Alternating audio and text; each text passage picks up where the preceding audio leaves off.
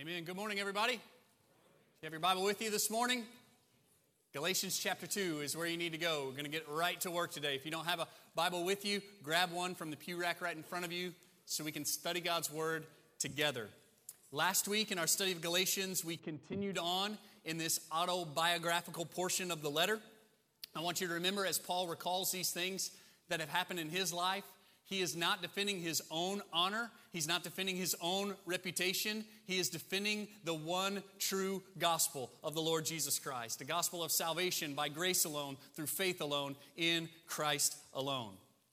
Specifically, last week we looked at Paul's account of his second visit to Jerusalem, some 14 years after his conversion experience. And it was clear from the text last week that there is only one gospel. We keep seeing this over and over in Galatians. There is only one true gospel. Not many roads that lead to the same destination. There is one road. Not many doors that all open to the same place. There is one door. The good news is that one door is an open door. Open for all who will believe in the Lord Jesus Christ. It was also clear from the text that this one gospel unites all those who believe it and all those who preach it. For instance, Peter and Paul are together because of the gospel. Additionally, there are people from Jewish backgrounds and people from Gentile backgrounds, and they are together because of the gospel. But we talked about that even as this gospel brings us who believe it together, it separates us or distinguishes us from those who deny it, from those who reject it, from everyone else, essentially. We talked about that last week as well. And finally, it was clear from the text that this one gospel continues to be preached in many ways and in many places. And we should rejoice over this, that the gospel is being proclaimed in a number of languages today, that the gospel is being proclaimed in a number of styles today. We should rejoice over this, and we should join in participating in this, announcing the gospel the one true gospel, in a number of different ways, in a number of different places. And I told you from my pastoral heart last week that we must guard our attitude toward those who are proclaiming this one true gospel in ways or flavors that are different from ours. Like we see this in Peter and Paul, that they recognize that they've been called to different things, but yet they're not at odds with each other, that not one is trying to be superior to the other, but they're rejoicing in the fact that Paul is taking the gospel to the Gentiles and Peter is taking the gospel to those children of Abraham, and they rejoice over this, and we've got to do that as well. And that last point that we talked about last week makes good transition to the text for this week. Last week we saw how Peter had a specific calling to the Jews, and Paul had a specific calling to the Gentiles. They respected one another, and they appreciated the work that the other was doing, rather than this superiority or this competition. This week, what you're going to see is that although each of these guys had a specific calling, that didn't mean that their calling was exclusive. They had a specific calling, but that doesn't mean that their calling was exclusive. In other words, you will occasionally see Paul, the apostle to the Gentiles, preaching to the Jews. Likewise, you will also see Peter, the apostle to the Jews, preaching to the Gentiles. And I want us to recognize that it works that way with us as well, that we all have a specific calling and a specific set of gifts that should be used in a specific ministry. But that doesn't mean our specificity is exclusive. In other words, sometimes for the sake of the gospel and for the sake of the health of the church, we have to step outside of what may be our specific calling and do something that might not be in our wheelhouse occasionally. And that's okay. Your specific calling doesn't imply exclusive calling. So be willing to do things that might not be in your wheelhouse all the time. The text this week is an interesting scene, and there is much for us to learn. John Stott describes this particular text in this way. It'll be on the screen. He says, "This is without doubt one of the most tense and dramatic episodes in the New Testament. Here, two leading apostles of Jesus Christ face to face in complete and open conflict." So we're going to see in the text today. David Platt describes it this way. He says, "This is one of the most dramatic and tense episodes in all of the New Testament." Interesting, right? Paul the apostle publicly confronts Peter the apostle. you're going to see Paul get up in Peter's face today. And there is so much for us to learn from this exchange. So let's read it together in God's Word. Galatians chapter 2, verses 11 to 14. That's our text for the day. This is what God's Word says. But when Cephas came to Antioch, I opposed him to his face, because he stood condemned. For prior to the coming of certain men from James, he used to eat with the Gentiles.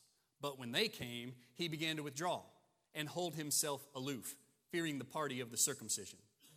The rest of the Jews joined him in hypocrisy, with the result that even Barnabas was carried away by their hypocrisy.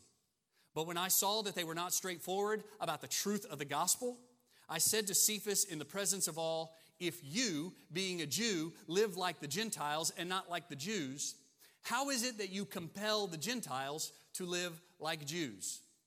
Let's pray together. Father, we pray that as we study your word today, that you will help us to understand it rightly.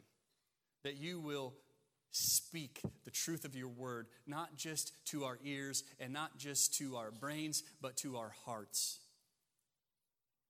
And that we won't just have understanding of the text, but that we'll be transformed by the text. That you will change our lives with your word. That's our desire today. It's not to fill up our brains with information, but to have our lives transformed by your word, by your grace, ultimately for your glory. So we pray that you bring this to pass. In Christ's name we pray. Amen. Amen. All right, so we're going to look first at verse 11. He says, but when Cephas came to Antioch, I opposed him to his face because he stood condemned. Now, I want to point out right off the bat, there are a lot of buts in Galatians. Like, it seems like nearly every sentence, every clause starts with this little word, but. And we are, on Sunday nights, looking at that little word throughout the Scriptures to watch this big transition that happens oftentimes. So I want to invite you back tonight as we study God's Word and we look at those transitions that happen because of Jesus. He says, but when Cephas came to Antioch, stop there and say, this Cephas here, that's Peter.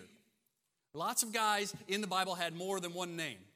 And that can get kind of confusing, especially to us who live in this one language and one culture kind of place. The fact that these guys had multiple names and they are referred to in multiple different ways is sometimes hard for us to understand. And I want you to hang on to that right now, because Paul here is going to refer to him as Cephas, but we're going to go to Acts in a little while and see him referred to by yet a third name. So this is Paul, this is Peter, this is the apostle that is coming to Antioch. He comes to Antioch. Paul had visited Peter on his home turf in Jerusalem. We've talked about those two trips from Galatians. And now Peter is essentially going to Paul's home turf in Antioch. The church at Antioch was the church that sent Paul and Barnabas out on their missionary journey. In obedience, they did this in obedience to the Holy Spirit. And Antioch became kind of home base for Paul in his missionary work throughout the world. When Peter came to Antioch to visit Paul, Paul confronted him. It says in the text, when Cephas came to Antioch, I opposed him to his face. He got all in his face. There is confrontation here. Let's notice that right off the bat. And this confrontation was not indirect. It wasn't as if when Peter came to Antioch, I opposed him by talking to his neighbor and talking to his friend or approaching his secretary or posting it on Facebook. Paul says, when Peter came to Antioch, I confronted him face to face. There is confrontation, there is direct confrontation, and we need to notice that the issue is serious. It's not some secondary thing that causes Paul to confront Peter like this. You'll see later in the text that it is the very truth of the gospel that is at stake. Not some secondary issue of preference, but the truth of the gospel. This is a big deal. Now that sets the stage for this scene, and the rest of the text is going to give us the details of the scene. Look at verse 12. For prior to the coming of certain men from James, he, that is Peter, used to eat with the Gentiles. Now let's deal first with this idea of Peter having a habit of eating with the Gentiles in Antioch. And I need to inform you right off the bat that that's kind of a big deal in itself. That Peter, who is from a very Jewish background, who grew up under the law with all of its dietary restrictions and cleanliness, that he would eat with Gentiles, that's a big deal. Jews and Gentiles don't customarily share the table with one another. because Jews in particular saw Gentiles as unclean individuals who ate unclean foods in an unclean manner. And we know that Jewish people were very much concerned about cleanliness, ritual purity, so that their worship wouldn't be impeded. So the fact that Peter is dining with these Gentiles is revolutionary, and he learned it from his master, the Lord Jesus Christ. You guys talked about this a little bit this weekend, right? About how Jesus is constantly going to people that you wouldn't expect him to go to, or that at least his culture wouldn't expect him to go to. And he is often accused of dining and drinking with sinners. Dining and drinking with those who are unclean. Jesus does this. This man receives sinners and eats with them, the Pharisees would say. So this is the shocking part, that Peter had a habit at one point of eating with the Gentiles. Not that he quit eating with them, but that he had a habit of eating with them in the first place. And all of this comes about because Peter had an experience earlier in his life where God showed him that because of the gospel of the Lord Jesus Christ, the barrier that used to keep Jews and Gentiles separated at the table had been broken down. You can read about this in Acts chapter 10. In fact, if you want to turn there, I would encourage you to do that. I'm not going to read it to you today. I'm not going to read this story to you today as much as I'm going to tell it to you today. I'm going to tell you the story in Acts chapter 10 of Peter and Cornelius and this vision that he has. If you want to follow along so that I don't make any major mistakes, you can do that. All right? So the story from God's word in Acts chapter 10 goes like this. There was a man named Cornelius, and this man was a Gentile.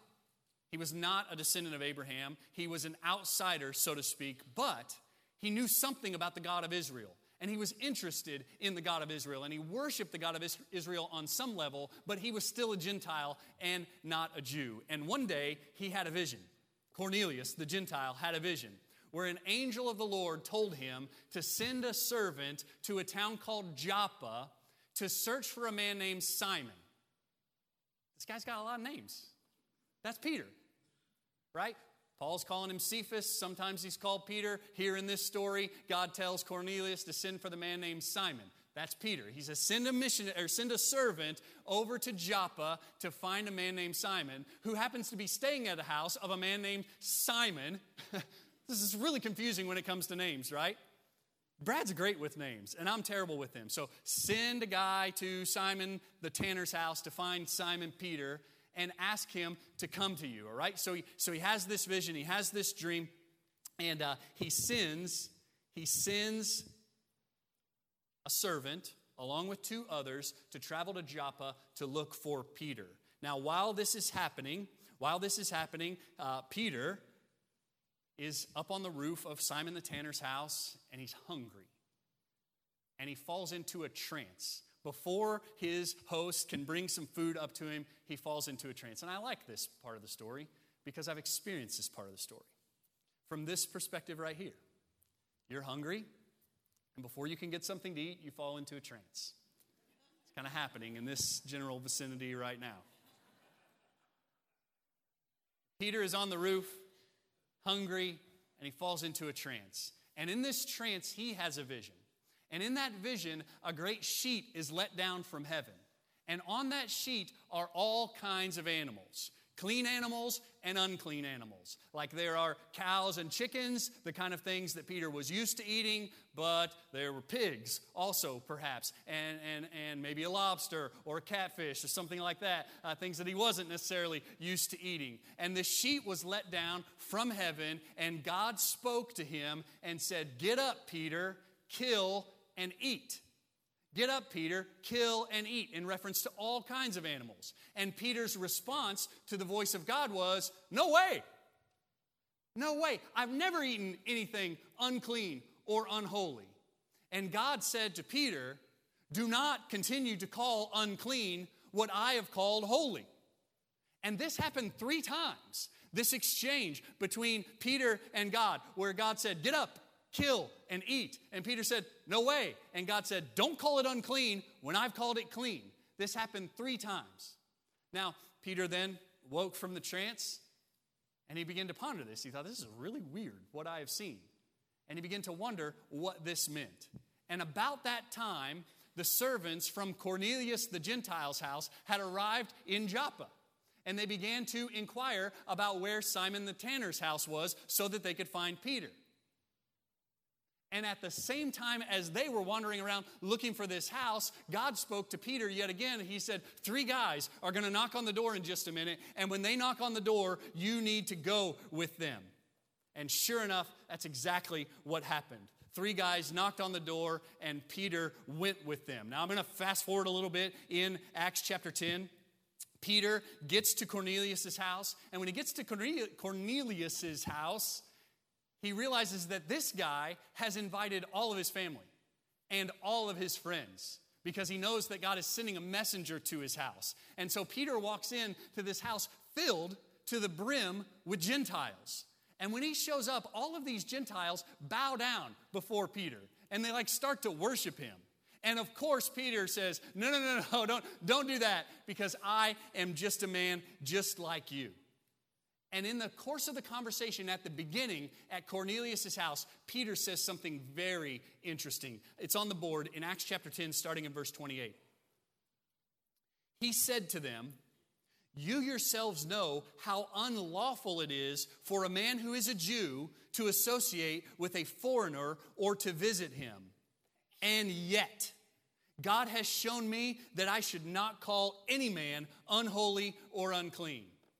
He got the picture, right? 3 times God showed him this, and he understood it. And so as he stands with these Gentiles, he says, I know that this is not normal, but God has showed me that what he has called clean, I am not to call unclean. And so he's willing to engage with them. Well, we'll fast forward a little bit more, and Peter preaches the gospel to this house full of Gentiles. He tells them about Jesus and how he died for sins and rose again. He taught them about salvation that comes by grace as a gift through faith in Jesus alone. And sure enough, these people believe.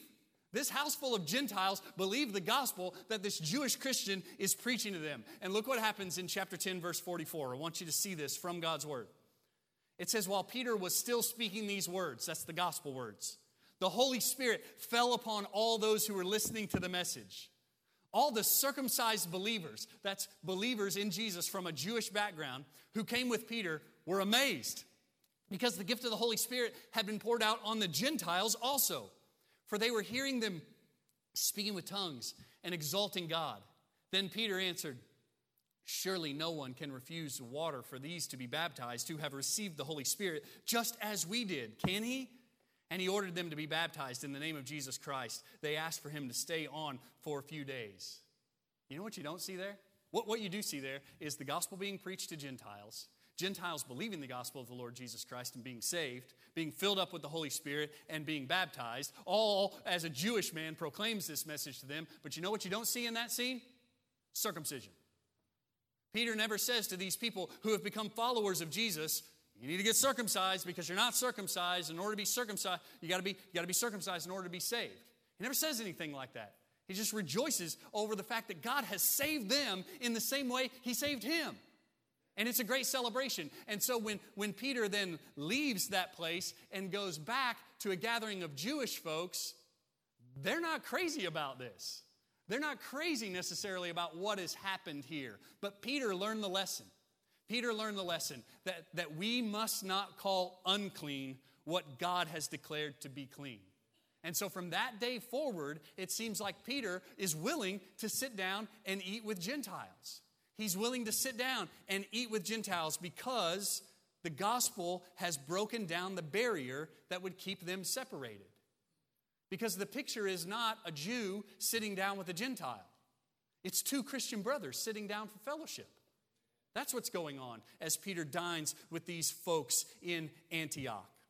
So it's an interesting scene that Peter came to have a habit of eating with Gentiles. Now, let's talk a little bit from that verse about these guys who are from James, the certain men from James who came. These are probably the same guys that this letter is written because of. These are probably Judaizers. They probably didn't really have James's authority to come and cause this trouble, but they came nonetheless. They were very much frowning upon the idea of a Jewish man eating with a Gentile man. But once again, we understand that's not what's happening. It's not a Jewish man and a Gentile man eating. It's two Christian brothers sharing a meal together. So these folks from James show up, and look what it says in the next phrase. But when they came, when these men from James came, he, that is Peter, began to withdraw and hold himself aloof, fearing the party of the circumcision. Now this is a sad scene indeed. Peter gives in to peer pressure here. This word withdraw has the connotation of a military strategic disengagement. It's like an army who pulls back. And that's exactly what Peter, the Jewish Christian, does with the Gentile Christians. He pulls back. But notice also it says he began to hold himself aloof. And I think that teaches us that Peter didn't have a conversation with those Gentile believers. He didn't go to them and say, listen, this is going to cause, us eating together is going to cause a lot of trouble with these guys. And so as long as they're here, I'm going to pull back. It doesn't seem like he does that at all. It seems like he just quietly, without a conversation, stops answering their invitations to their house, stops inviting them to his house, and creates more and more distance between himself and the Gentile believers. And this is a big problem in the eyes of the Apostle Paul. But the problem gets worse. Look at verse 13. It says, the rest of the Jews joined him in hypocrisy, with the result that even Barnabas was carried away by their hypocrisy. First, let's talk about that word hypocrisy. That word means to act like something you're not. Peter was free. He was free because of the gospel. He was free to eat with the Gentiles because of the gospel. But he was acting like he was still bound. He was not acting like he was free. And it's ugly. This hypocrisy is ugly. He is being two-faced. And what's even more scary is that his hypocrisy was contagious. Notice that as the leader, Peter, starts to pull away from those Gentiles, the other Christians from Jewish backgrounds followed him in pulling away from the Gentiles. And we're creating this big divide between Gentile Christians and Jewish Christians. And then it seems to especially break Paul's heart, at least that's the way I read it, that even Barnabas got caught up in this. Like even his partner, his pal, Barnabas, got caught up in this hypocrisy and began to separate himself from the Gentile believers. And here's the action in verse 14. It says, but when I saw that they were not straightforward about the truth of the gospel, I said to Cephas in the presence of all, if you, being a Jew, live like the Gentiles and not like the Jews, how is it that you compel Gentiles to live like Jews? This verse 14, is highly significant for a proper understanding of this passage. We need to see that the issue that has Paul so riled up is not a relationship issue.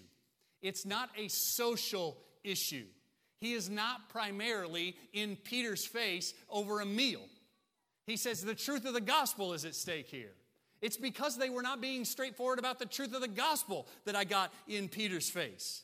He makes clear that it is about the truth of the gospel of salvation by grace alone, through faith alone, in Christ alone. And Peter seems to be compromising that truth by emphasizing, or maybe even implicitly compelling or forcing people to follow the law in order to eat with him. He's basically saying, if you want fellowship with me, follow the law. Eat the clean things, eat them in a clean way, follow the law, and then we can have fellowship. And it seems like in doing that, he is also implying you got to do that to be saved. Seems like he is siding with the Judaizers who don't say it's salvation in Jesus alone, but they say it's, yeah, I believe in Jesus, but also keep the law and you'll be saved. It seems like Peter is lining up with them and throwing the gospel out the window. Remember in chapter 1, Paul says this is a perversion of the gospel, a reversal of the gospel, and it's no gospel at all. And anyone who preaches a gospel like that should be condemned for all of eternity. And Paul says, Peter, you're buying into it. And you're leading people into it. And it's got to stop because it is the truth of the gospel that is at stake. And so Paul gets in Peter's face. Paul will not stand for this kind of perversion of the gospel.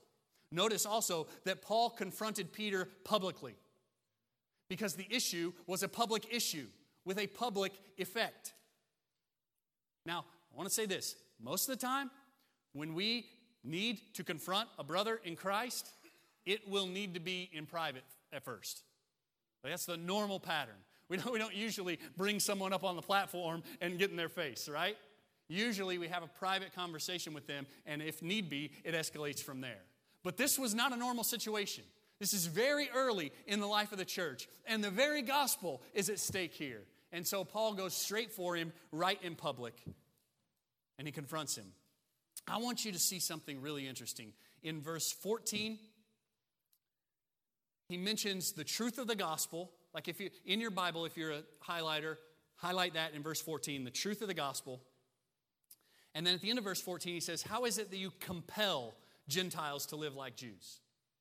So it's the truth of the gospel that's at stake, because Peter seems to be compelling people to live like Jews, compelling folks to keep the law. And what I want you to see is that's exactly the same issues as the text we looked at last week. Look at verse 5, chapter 2, verse 5. As Paul talks about these Judaizers who were causing trouble in Jerusalem. He says, we did not yield in subjection to them for even 1 hour, so that the truth of the gospel would remain with you. So he doesn't circumcise his friend Titus so that the truth of the gospel would be preserved. And notice in verse 3, he says, not even Titus, who was with me, though he was Greek, was compelled to be circumcised or forced to be circumcised. It's the same idea. The truth of the gospel is compromised when people are compelled or forced to follow the law in order to be saved. You don't get saved by following the law. You get saved by grace through faith in Jesus Christ. And then you follow a law as a result of that. Not to get there, but as the fruit of it. And so that's the same issue that is going on between Peter and Paul in verses 11 to 14 is the same issue that was happening in Jerusalem in chapter 2, verses 1 through 10. I think there are 3 big applications for us to walk away from this text with today. Number 1, I want to say this all very carefully. Even the best leaders can make some serious mistakes sometimes. And when they do, they need to be confronted. But this should be done very carefully. There's several big ideas there. Even the best leaders. We're talking about Peter here. We're talking about this guy that was with Jesus from the very beginning. The rock, so to speak.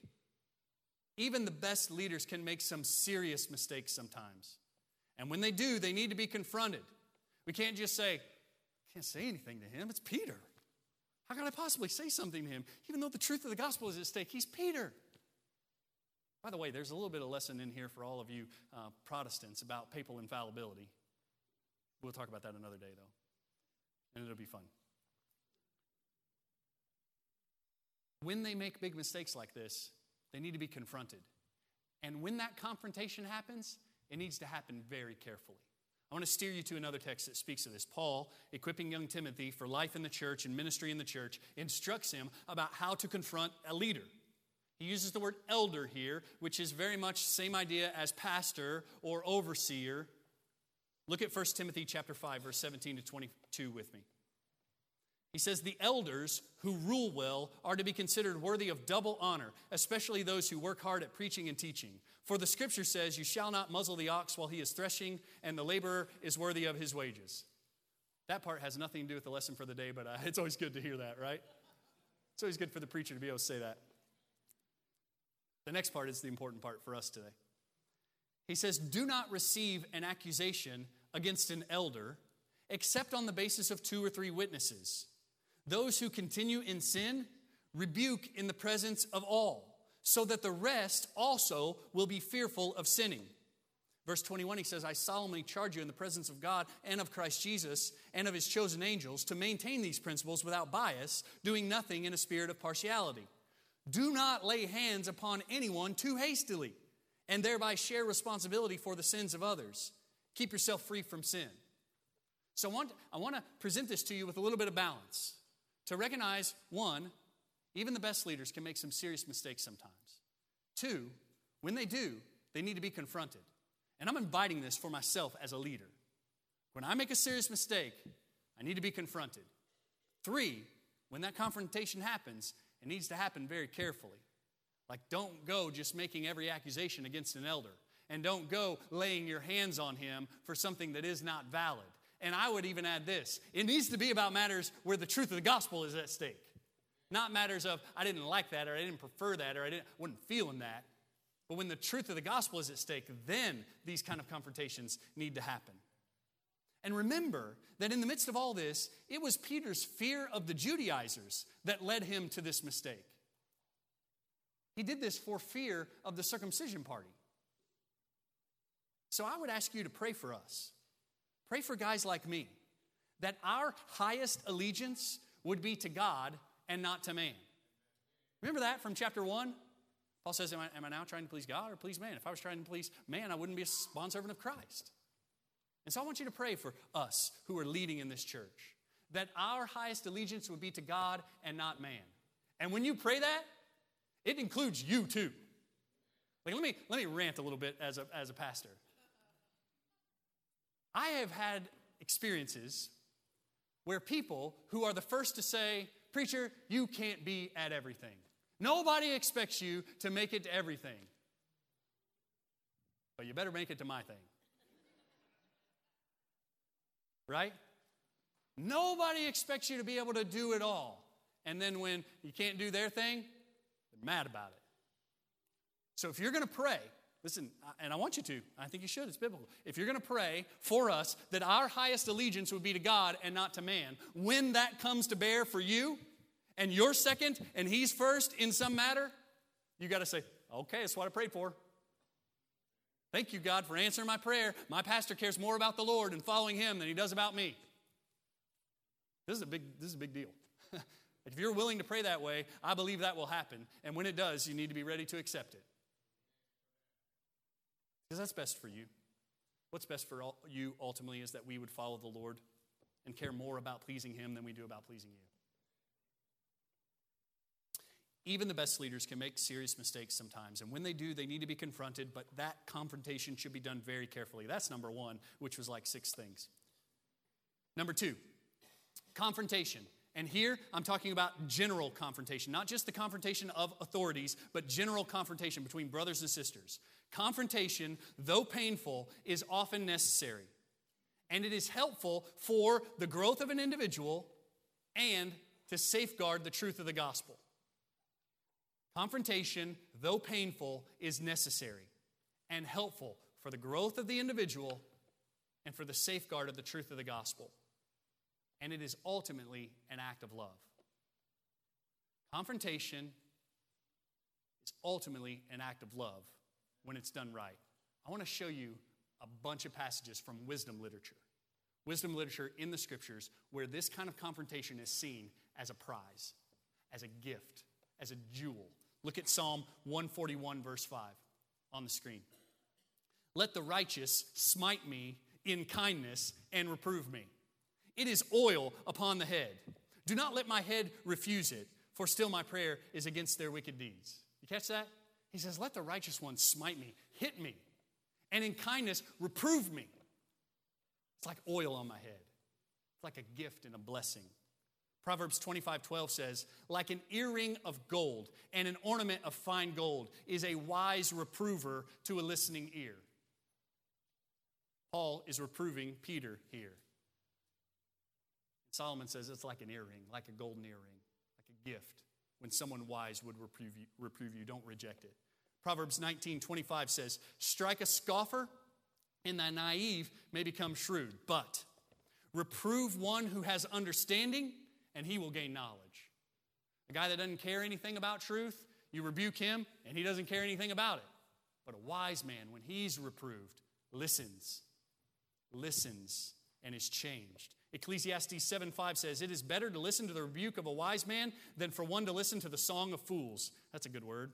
And my favorite one is Proverbs 27:5 and 6 that says, better is an open rebuke than a love that is concealed. Faithful are the wounds of a friend. Faithful are the wounds of a friend, but deceitful are the kisses of an enemy. Confrontation, though it is painful, is often necessary, both for the growth of the individual being confronted and the one who's confronting, and for the safeguarding of the truth of the gospel. And when done rightly, it is an act of love. We don't have much of a category for that in the modern church, and we need to recapture it. And then the last application is the biggest and best. This text shows us that the gospel breaks down barriers. The gospel breaks down barriers. Primarily, foremostly, it breaks down the barrier between a holy God and sinful man. How in the world could a holy, holy, holy God who is perfectly righteous and just, how in the world could a God like that have a relationship with a guy like me? Sinful and dirty, depraved. How could a holy God have a relationship with a sinful man? Only because of Jesus. Only because Jesus came, took our sin, satisfied the wrath of God against our sin, died for us, the death that we deserve. It was my death that he died. My death that he died. He died for us. And he rose again in victory over sin and death and hell, so that we could be reconciled to God. So that where there was once enmity, conflict, and separation, there could be acceptance, love, adoption, reconciliation. How could a holy God and sinful man have a relationship? Only through the cross of the Lord Jesus Christ. The gospel breaks down barriers vertically, and the gospel breaks down barriers horizontally. How could a guy like me have a relationship with a guy like you? How could a guy with my background and my story have a relationship with you and your background and your story? We don't have anything in common, perhaps, except the Lord Jesus Christ. And when we have the Lord Jesus Christ in common, we have all that we need in common.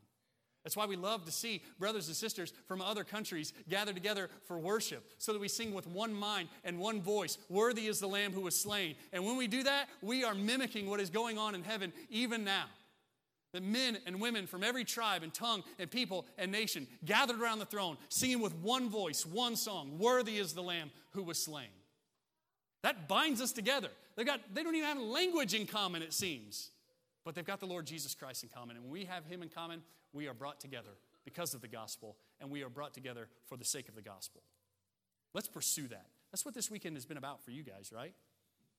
Let's pursue that. Let's pursue the way the gospel breaks down barriers between those who believe in him.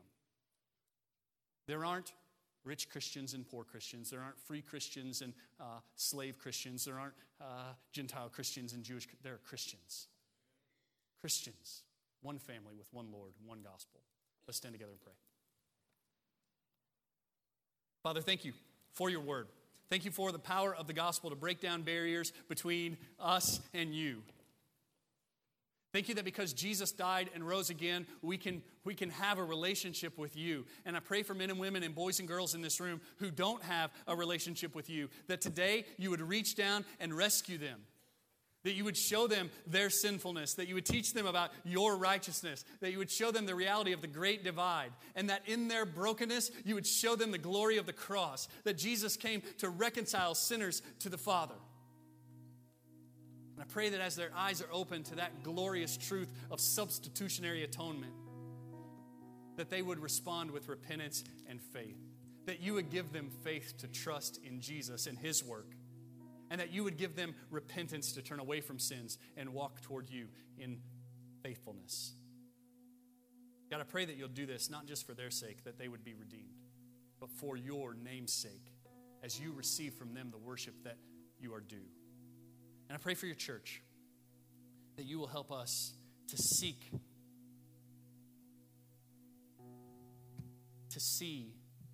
barriers broken down because of the gospel. For the sake of the gospel. That men and women and boys and girls from radically different backgrounds would gather together because of Jesus. And that we as a church would seek our unity in Christ alone. That we wouldn't build it on secondary things that come and go, but that we would build our unity on the gospel that remains, the one and only gospel that remains forever and ever. That we would find our togetherness in the gospel. And that this would happen for your glory. In Christ's name we pray. Amen.